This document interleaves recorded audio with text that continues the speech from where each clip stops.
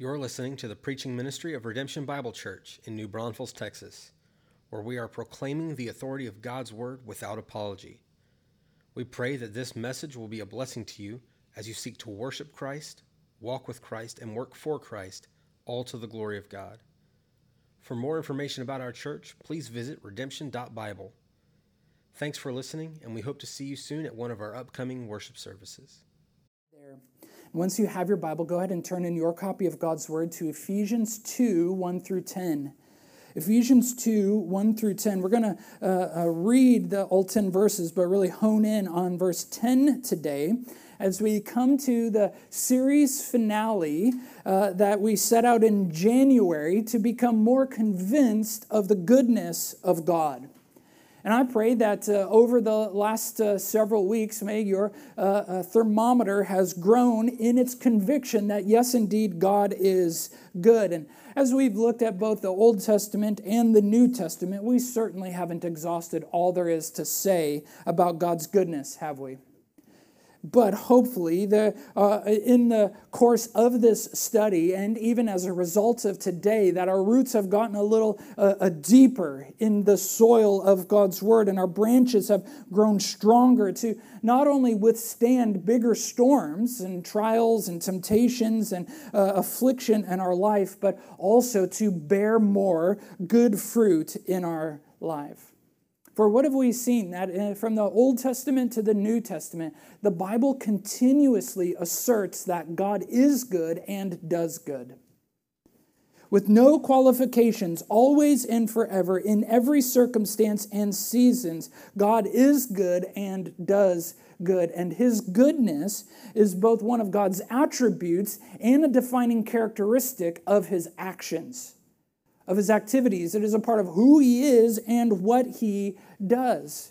And so we, through this series, have kept this definition by Wayne Grudem of God's goodness before us. We've seen it multiple times, but if you've forgotten or today's your first day, here it is on the screen. When we are talking about the goodness of God, we mean this. We mean that God is the final standard of good.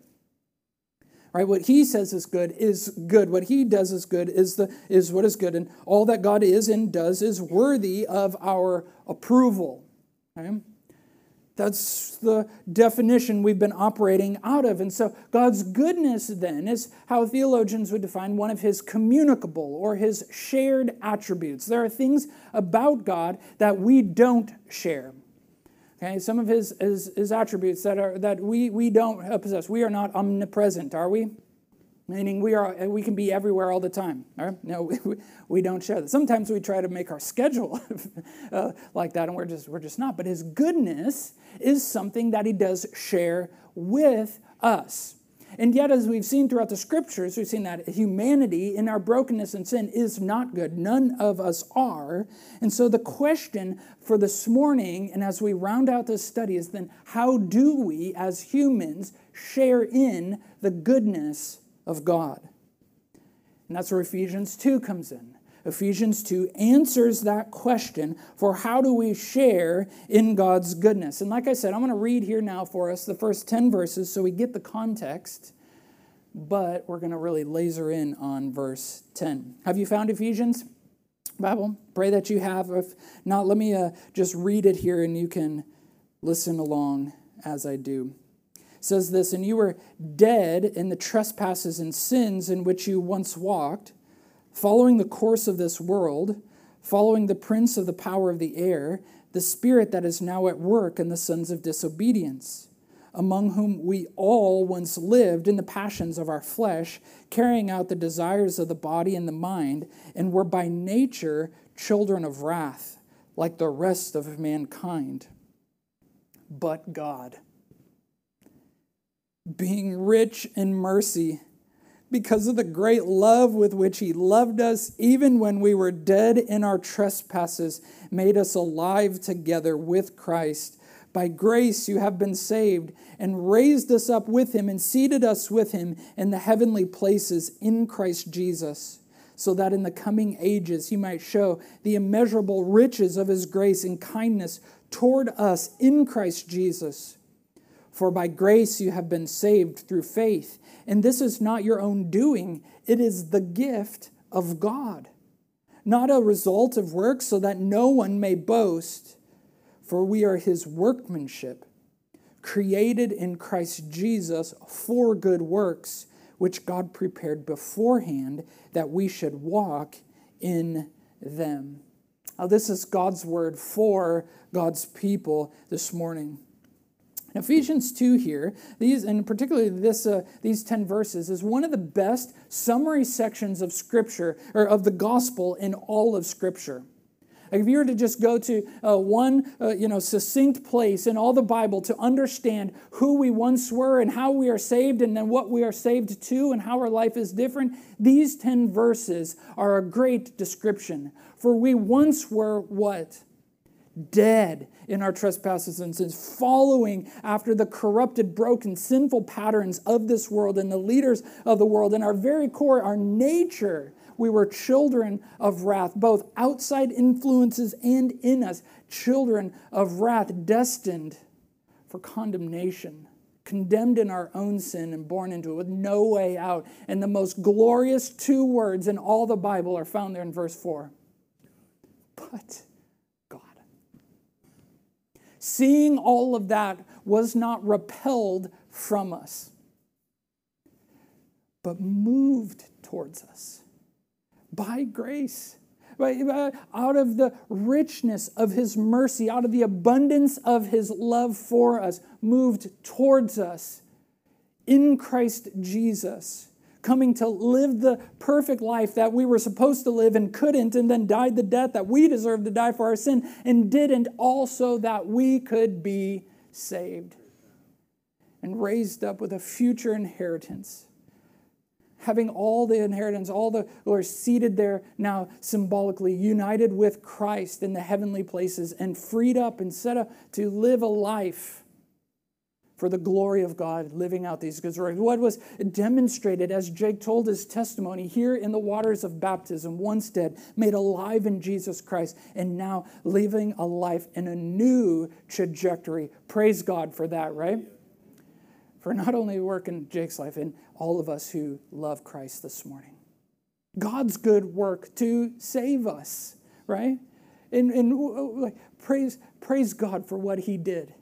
And some of y'all have a specific moment in your life when that but God moment happened. Some of you, it's been more of a process in your life and are now walking faithfully with the Lord. And others of you this morning, maybe the Spirit is at work in you right now, making you alive.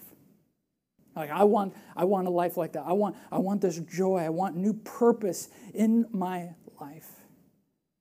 What the Lord is calling you to do, what the Spirit is at work in you, he's calling you to repent and to believe, to turn from that life, following after the course of the world, and to now follow Jesus in faith, saying, what you did, Jesus, on my behalf has now not only set me free from sin's mastery, but now has freed me up to live a life for the glory of God. If that is you, you can pray, you can ask God to do that right now. God, do this work in me, in whoever that is. And then tell somebody about it. The person you came with, the people that are sitting next to you, come talk to me after service, at the people at our connection desk out there. We would love to talk with you more about what following Jesus and his good work in your life, what that is all about. We've got the baptismal right here too. You want to make a public profession of that? We can talk about what that looks like even today. And so this is God's good work, is it not? Summarized right here. This is a part of the inheritance in which we've seen. If you were here last week, as we came to the passage in Mark 10 in Jesus' conversation with the rich man and his disciples, we learned that nobody is good. Nobody is good enough in the sense that we can save ourselves, but God does the impossible to save us. It is his good work, and out of his good work, his goodness, he saves us and sends us and sets us up for a life of good. That's how we share in a life of good works. And so write this down, for it's really the main takeaway today. It's at the center of verse 10 here. God is good, and he sets us up for a life of good works. This is what he calls us into, and this is the crux of these 4 clauses in verse 10. And we have to get the order right.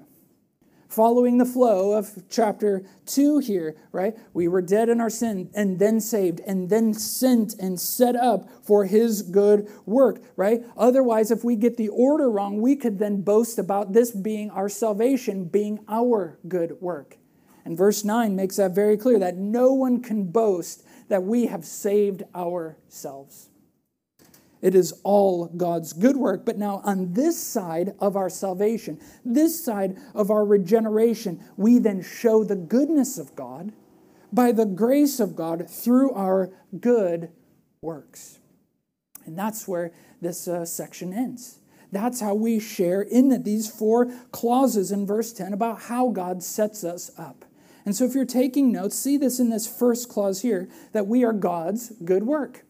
Write that down in your notes. Number 1 here, we are God's good work. And it's taken right from this first little phrase. The 4, we are his workmanship. 4 is connecting us to the previous context and all that is going on here. And then he talks about we are his, God's workmanship. God is the artist and we are the masterpiece. Each and every person in here.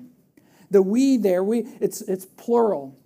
It's second person plural. Some of your grandparents are like, what in the world? We don't have a word actually for it, right? In the South, we have first person plural. What do we say when we're talking about you or a collection of people? We say y'all, right? But this is like a whole nother category. It's like we all, right? Some of you heard me say that before, and we maybe need to insert a new word into the English language. Wall here are God's masterpiece. His workmanship. And it's very interesting, too, because workmanship is this Greek word poema, where we, in English, derive our word poem, right? Where we get the word poem from. And so there's a sense here of all God's created things. Humans are God's greatest poem. His greatest masterpiece, as we've seen even a few weeks ago in Genesis 1 and 2, humans uniquely bearing the image of God. Now, poets write and have books and books of poems, but they're often known or made famous for one particular. In the same way, musicians pen many lyrics and many songs and release many albums, but it is usually one that tops the charts. One that makes them famous. And for God, every piece of his creation declares his glory. As you look out at the heavens, as you see the natural world and the order therein, it all declares his glory, but it is humanity, you and me, that uniquely proclaim his glory and his goodness. This is what Genesis 1 and 2 bears out, doesn't it? And Psalm 139, 13 and 14 adds some color to this for us. You may know these 2 verses here. Let me just read them for you. It's David speaking here. He says, "For you formed my inward parts. You knitted me together in my mother's womb. And I praise you, for I am fearfully and wonderfully made. Wonderful are your works. My soul knows it very well." Thank you. We love these verses, knowing him fearfully. We are made fearfully and wonderfully in the image of God. And so think about these metaphors for a moment here. Why do we love poetry? Some are, I don't like poetry. I don't know, romantic. I hated that class or that section in high school English. But surely you do. If you love music, music is just poetry set to music, right? It's just here we love because good poetry hits us at the soul. It connects us to something. It connects to something deep in us. The structure and the symmetry of the words working together, the way the lyrics move us to feel, the way that they roll off the tongue and are audibly pleasing to us. And so in the same way as we think about our humanity, and the complexity of our physical being, our anatomy and physiology working together to make us mobile, cognizant humans. Mix that with the immaterial soul, the inner man or woman, our personality, and all that makes us up. Then with the incredible responsibility that God gives us from the creation mandate to steward his creation, to steward the rest of it and to live in relationship and with proximity with others as we take all of this together. Yes, we are fearfully and wonderfully made. We are God's workmanship, His masterpiece. And as we think, it should lead us to praise God. For if anything else, just even thinking that about this is an identity statement for us to root both our belief and our behaviors in. Or somebody maybe needs to hear this morning. You are uniquely and specially made in the image of God. This isn't a comparison with any other person in the room or on the face of the planet any more or less, despite any blemish or disability or impediment or constraint that others would put upon you or remind you of sin's remaining presence. These aren't mistakes or accidents on God's part. It isn't as though when you came along the assembly line of creation, so to speak, God got distracted or took a break or spilled something that made it all mess up. But no, as you are a part, just like anybody else, of God's good, masterful work to both create you and put you into the larger tapestry of His body, of His creation. See, don't also make the mistake of thinking that we as individuals are just art pieces, individual pieces in an art gallery hung upon the walls of a museum. But we are unique and detailed scenes within the grander mural of the cosmos of God's creation. Alive and active. They're not just created beautifully to sit there in some iconic, captured, isolated scene, but beautifully created for action, for service, for movement. We are His workmanship created for a purpose. Look here at the second clause here. We are also created for good works. Not only are we God's good work, we are then created for good works. For see, the second clause just bears this out. We're created, we are His workmanship, created in Christ Jesus for good works. Pretty straightforward, is it not? Created by Jesus and in Jesus for a purpose. We are created for something, for God's good purposes in Jesus. The good works being a result, or not being, rather, a result of our good works, or our salvation not being as a result of good works. Let me get that right.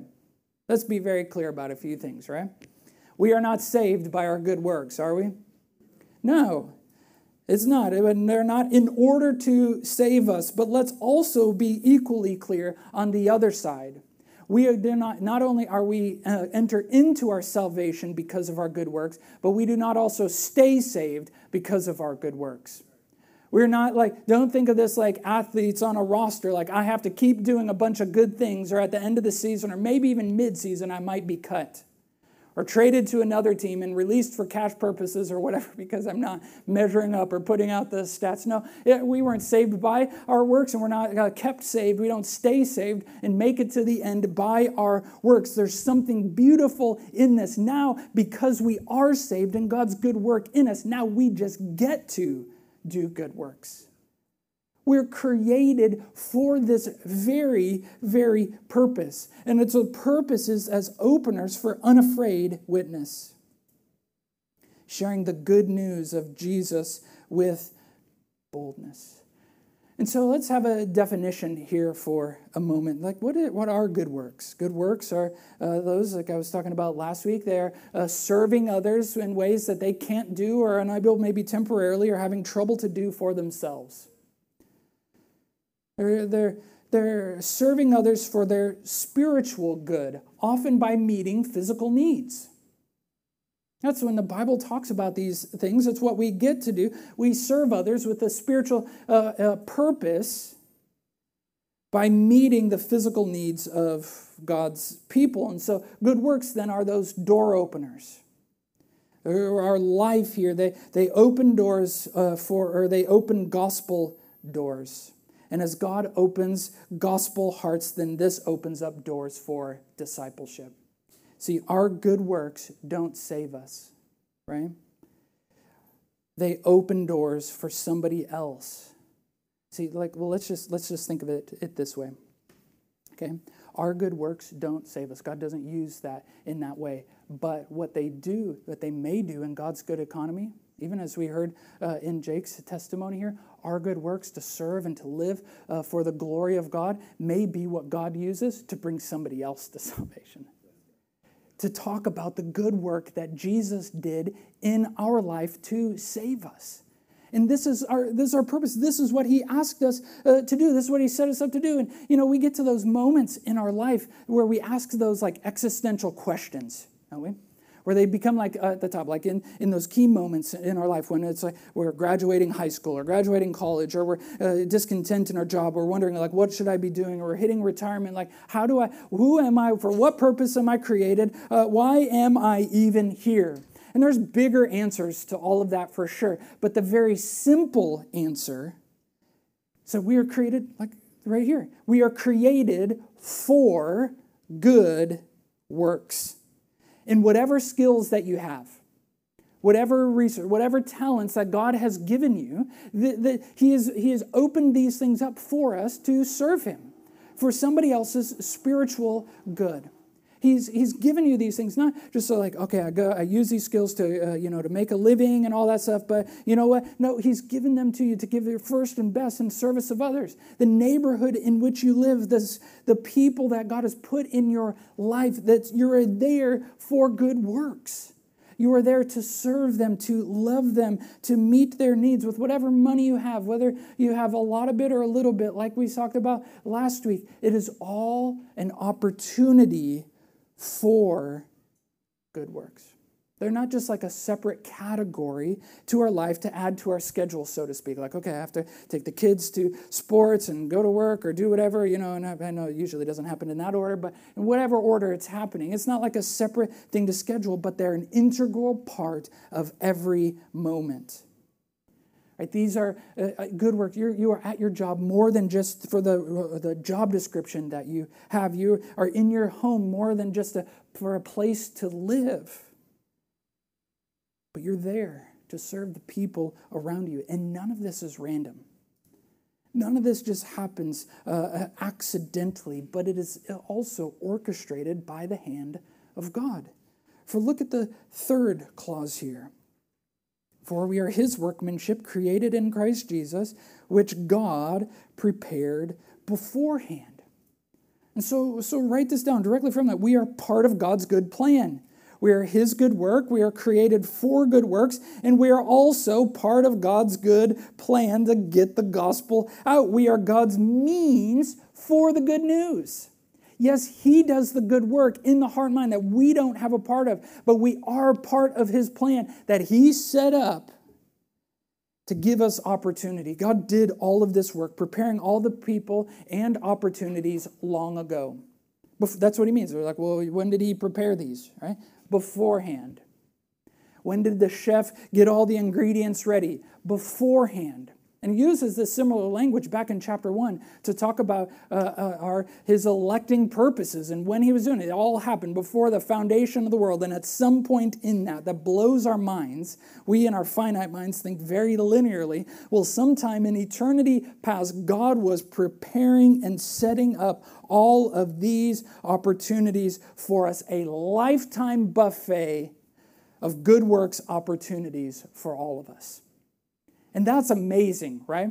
Not in just don't make the mistake. Don't go too far to think this is deterministic or fatalistic. No, we're not robots in that. Think of it like God just setting up this smorgasbord, a lifetime buffet of good works opportunities prepared for you to take. It's all part of our inheritance. Remember the question last week that the rich man asked? What must I do to inherit eternal life? And I would just encourage you to read Ephesians 1 and 2 this week in your time with the Lord. In your quiet time this week, and see how many times that word inheritance jumps off the pages for you. Part of our inheritance is our salvation. It's the giving of the Holy Spirit in us, our unity in Christ, our adoption by the Father, and also these opportunities for good works are all a gift given as an inheritance, part of what we read in verse 7, the immeasurable riches of his grace and kindness toward us in Christ Jesus. He is setting the stage for you to love and serve the people around you with the time, talent, and treasures that he has given to you. Every moment in your life has embedded in it an opportunity for spiritual good. To serve others, opportunities to steward well. You might be thinking, like, well, what does that mean? Like, just mean like literally every time you get behind the wheel to drive somewhere is an opportunity to serve others. Not in a dangerous way. Don't think like, oh, Blair tells I have to drive 10 miles below the speed limit and let everybody, and just like, but you can't, just in the way you drive is an opportunity to serve others. To be a responsible citizen, whether or not they know it. Every stressful situation at work, every moment of chaos when it's ensuing here, or things, you have an opportunity that God is giving to you to do spiritual good in the darkest and most stressful of situations. In your singleness, in your marriage, right?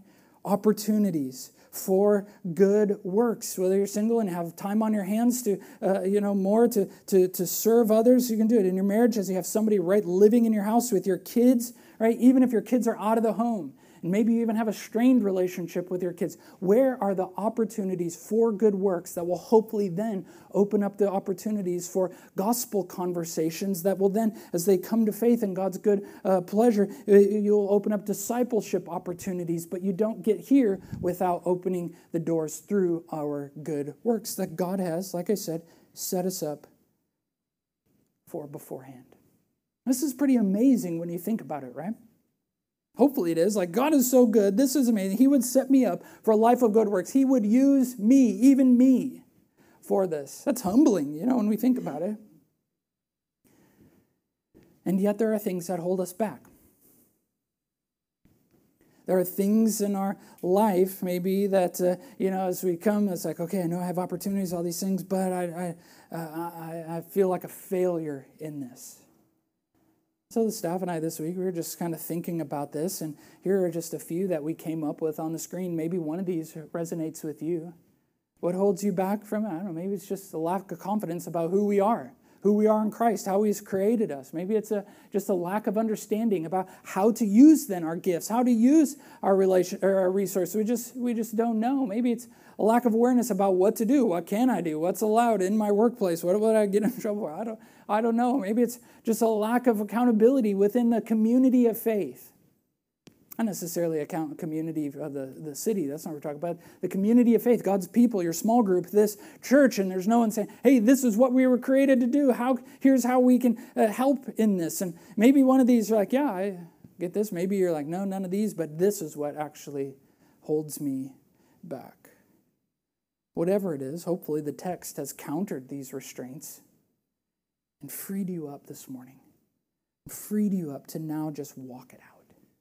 To now take the opportunities to see this as something in God's goodness, not only to save you, but also to set you up for this life of good works. And that's why this verse crescendos with this last clause about what we then do about it. We write this down. We walk the path then of good works. The first part is like, here's God's work. Here's what he did to create us as a masterpiece and to create us then with a purpose and to then set up the table for our good works. What? So that we should walk in them. That's the whole thing. Just one thing. Okay, walk it out then. And walking, talked about it before, is one of the predominant metaphors in the scripture of faith. Not running, not walking, not just lying idly still, not lazing about, but walking. One step in front of the other in faithful obedience. Faith and faithfulness is movement. Movement toward Jesus and away from sin. Just one foot in front of the other, eyes fixed on Christ in the moment and away from sin. That's what the Christian life is all about. And so how do we do this? Well, the scripture teaches us what not to do and also how then to faithfully walk this out. Right? Okay, so how we know? I know I need to do this. I know I should. Well, what should I not do? Well, Psalm 1, verse 1 tells us this. Right? It's here on the screen here. It says, blessed is the man or woman. Blessed is the human. Do you want to be blessed in here? Yeah. Could rightly be translated also happy. Does anyone want more happiness in your life? Absolutely, right? Should go without saying. None of us in here are like, no, actually, I prefer more chaos in my life. Right? No, we've got enough of that. But what is it? It just simply says it, right? Blessed is the man who walks not in the counsel of the wicked, right? If you are taking your counsel from people who hate the Lord, watch out. Chaos could ensue. But those who love the Lord, you be blessed. If that's you, like don't walk that way, nor standing in the way of sinners. And so what's the picture here? Somebody who's not like standing in the way, like a sinner is walking down, I'm standing like a roadblock in their way. No, it's to be like standing on their side. There were two ways to go. No, I'm going to stand with, I'm going to tie my allegiance to, I'm going to hitch my wagon to those who are sinners. You do that, chaos is going to ensue, right? Nor also those who sit in the seat of scoffers. Right? There's a degradation happening here. Just listening to, now siding with, now fully seated in the presence of those who mock and jeer the things of the Lord. That's what a scoffer does. They are full of themselves and full of their own opinions and think they are the smartest, brightest, wisest person in the room or the whole planet. And if we find ourselves there, that's not where the place of blessing is. We've stopped walking after the Lord, and now we've just come to be seated in the seat of scoffers. But verse 2, thankfully it doesn't end there, tells us how to walk the way of blessing. But blessed is the man who walks, where his delight is in the law of the Lord, and on his law he meditates day and night. So what does this mean? Well, if you want to walk the pathway of good works, it starts by walking in the Word of God. By delighting in it, by meditating on it, chewing on it, having it in our life. You're meditating not in like the mystical sense of like emptying our minds and humming, and just emptying our whole thoughts, but rather the biblical idea of meditating is filling our thoughts with the things of the Lord, with filling our minds day and night and thinking about it, not just like, okay, when we wake up and end the day and then everywhere in between we can walk however we want. That's not what he's getting at here. But rather that our life is saturated in the things of the Lord and how we think and what we delight in. Paul, who wrote the book of Ephesians, an early church leader, also wrote a letter to a guy named Titus. I encourage you to read Titus this week as well, for he talks much about good works in these 3 chapters. So much so, like he tells us to be zealous for good works. Like you're just eager, like, okay, I can't believe that I am saved and I get to serve others for their spiritual good. To be ready for every good work, like prepared for it, looking for the opportunities so that when they present, we can take them. But so much so then we are devoted to good works. He says that twice in Titus chapter 3, that our very life is devoted to all of this. And as we grow convinced of God's goodness, more devoted to living a life that is vertical for the glory of God and the fulfillment of the Great Commission, we then realize like all of this begins, our part in this so often is just through humble, faithful, good works. And so you're asking, okay, well, I'm convinced of God's goodness. What does this mean? How do I live this out then? Well, just like it's pretty simple. What's your next faithful step of obedience? How do I find the right thing? How do I take the next opportunity that presents itself? How do I do the next right thing? And we'll just keep on going. And if you miss the opportunity, it's okay. Just take the next one. You just missed a step. It's not like you missed the trailhead. Right? It's not like you like missed out on everything. You just take the next one. Like in athletics, how are you coached, or how do you coach your kids as like in baseball season, they strike out or they miss just an easy routine fly ball. What do you tell them? Yeah, you'll get the next one. It's like, so what, now what? Okay, just put it out of your mind. It's okay. Just take the next one. Because we know God is good and he is sovereign both over the misses and the makes. And he'll open up these doors. And so our joy in all this is just the goodness that we just get to walk it out. We just get to keep on going, thankful for God's goodness to save us. Humbled by God's goodness to set us up for this life of good works, and hopeful for God's goodness to bear much fruit in us and through us. That's what we want. No matter what season, no matter what comes upon us, we are convinced of it, and then are just living a life committed to these good works, walking them out as God would see fit. And so what I want us to do as we bring both this message and this series to a close this morning is just ask that God's goodness would be at work in us. And I want us to do it in a way that maybe is uncommon in our own life and uncommon here, but I want us to pray some responsive prayers together. I've just taken a collection from a historic litany found in the Book of Common Prayer this morning that really laser in on God's goodness. His goodness to spare us, his goodness to deliver us, and his goodness to answer our requests.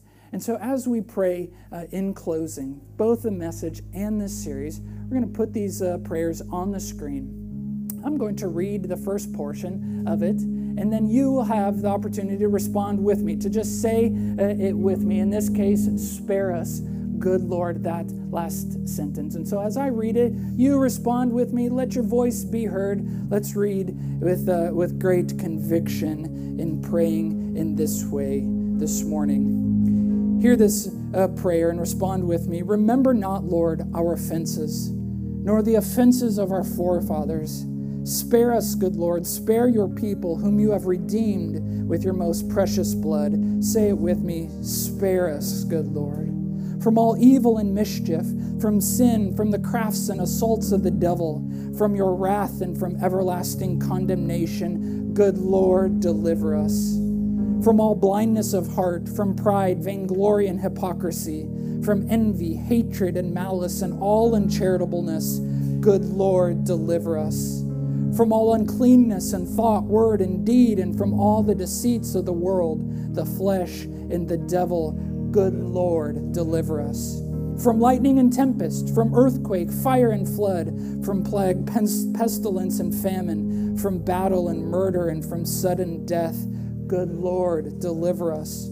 From all sedition, conspiracy, and rebellion, from all false doctrine, heresy, and schism, from hardness of heart and contempt of your word and commandment, good Lord, deliver us. By the mystery of your holy incarnation, by your holy nativity, by your baptism, fasting, and temptation, good Lord, deliver us. By your agony and bloody sweat, by your cross and passion, by your precious death and burial, good Lord, deliver us. By your glorious resurrection and ascension, by your sending of the Holy Spirit, by your heavenly intercession, and by your coming again in glory, good Lord, deliver us.